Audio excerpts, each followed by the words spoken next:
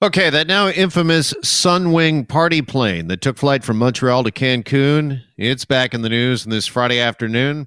Let's welcome in the travel lady. Leslie Cater joins us now here on Global News Radio. Leslie, Happy New Year and good afternoon. Happy New Year to you too, Jeff. Appreciate it. Okay, we're getting reports. The federal government says that 27 of the approximately 130 people on this Sunwing plane are now back here in Canada. Do we know how many of them, if any, were these so-called influencers, Leslie, that were partying without masks, a full bottle of vodka? Because there's been reports in the media the last couple of days that they were complaining they couldn't get return flights home. Well, this is the problem with this situation. There's just so many unanswered questions. On the flight itself, I mean, you would think that the flight attendants would try and stop this, but apparently some of them were joining in. I think it's a dangerous situation to have a party in the sky like that. So I'm not quite sure how the flight actually even landed in Cancun. But now what to do about the people who are still stuck down there? Yeah. Do they have any point, any standing at all? Do you think, Leslie? Again, they're in Cancun, trying to book flights back home, back to Canada, because Sunwing will not honor their return flight. Is that well within, Sunwing's rights to do that? Well, with this being a charter flight, then it's a completely different situation. But from what I've read, Sunwing did sit down with the leader of the group, Mr. Awad, to arrange to bring the people back. And they laid down a number of conditions, such as no alcohol, and there would be flight marshals on board. And they agreed to all of that. But the deal fell down because Sunwing said they wouldn't provide a meal on the 5-hour flight. And I'm thinking that is such a stupid reason for not going with the deal to get those people home, because you can buy a sandwich at the airport. Nobody's going to die of starvation in 5 hours. Yeah, I think it's another part of this story that's got a lot of people just shaking their heads, shaking their heads, Leslie. What is, I guess, maybe for you as a travel expert, somebody who's logged countless miles in the air, what is the biggest question, the most troubling part of this story for you? Well, the troubling part of the story for me is reading about some of the people who now have identified positive for COVID. And the one girl is saying, I'm stuck down here. I can't afford this. I don't have money for 14 days in a hotel. And how am I going to get home?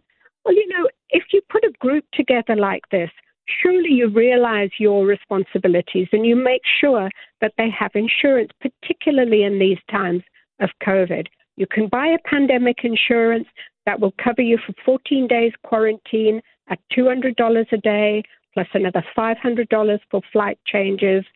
So in organizing a group like this, and I've done several incentive groups, it's always there. Like, you have to have insurance because that is part of the deal if you want to go with the group.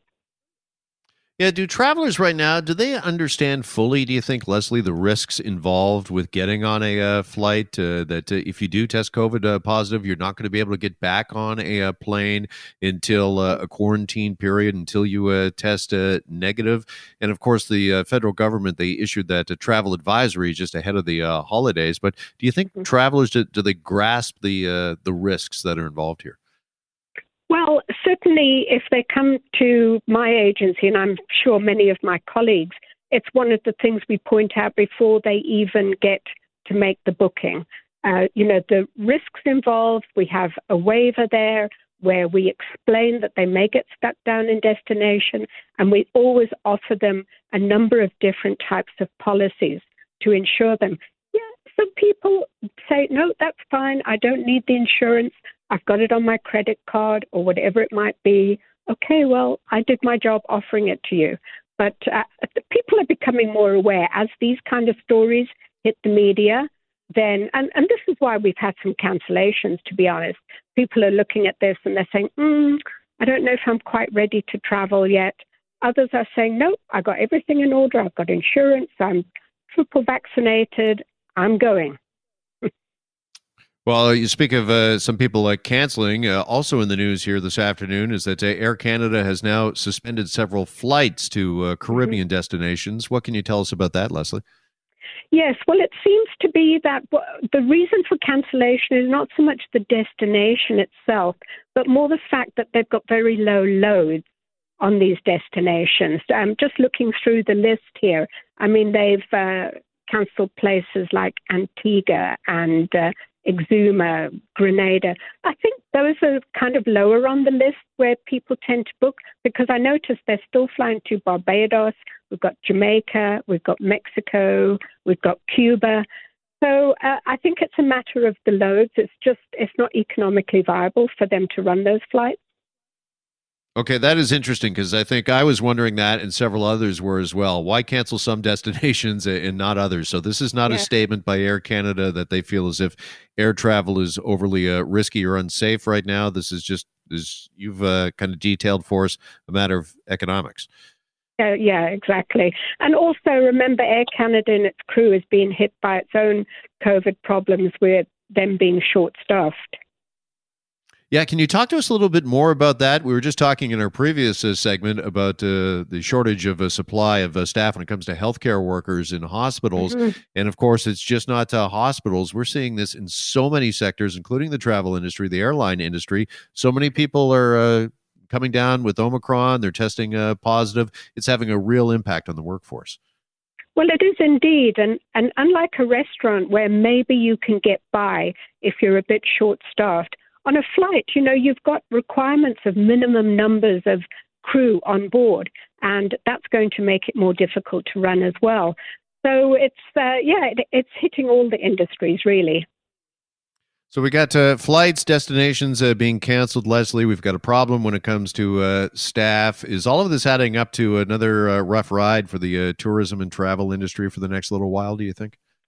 Well, I think the next few weeks are going to be difficult. But, Jeff, I'm such a stubborn optimist. I do see an end in sight here. It's very good news that we're so heavily vaccinated. It's very good news that Omicron is considerably milder, although much more infectious.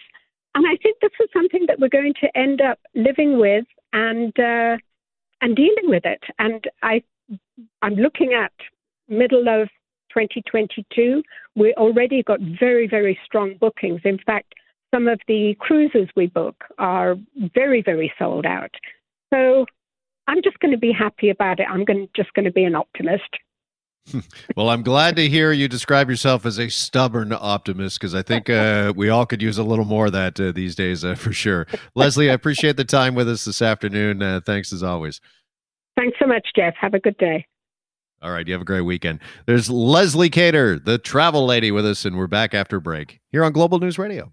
Hi, it's Shauna, and I might be a bad parent because my kids think French fries are vegetables. Hey, it's Ryan, and I might be a bad parent because I went out for wings when my wife was in the hospital after giving birth. Johnny here. I might be a bad parent because in my house, the tooth fairy gives pocket change. But we're not alone. Len emailed us and said his 6-year-old daughter's Tarzan moment going from love seat to lazy boy by curtains made him more proud than any dance recital. And Andy left his 2-year-old at the rink. All right, guys, I'm sure we're not alone. Like Andy's kid.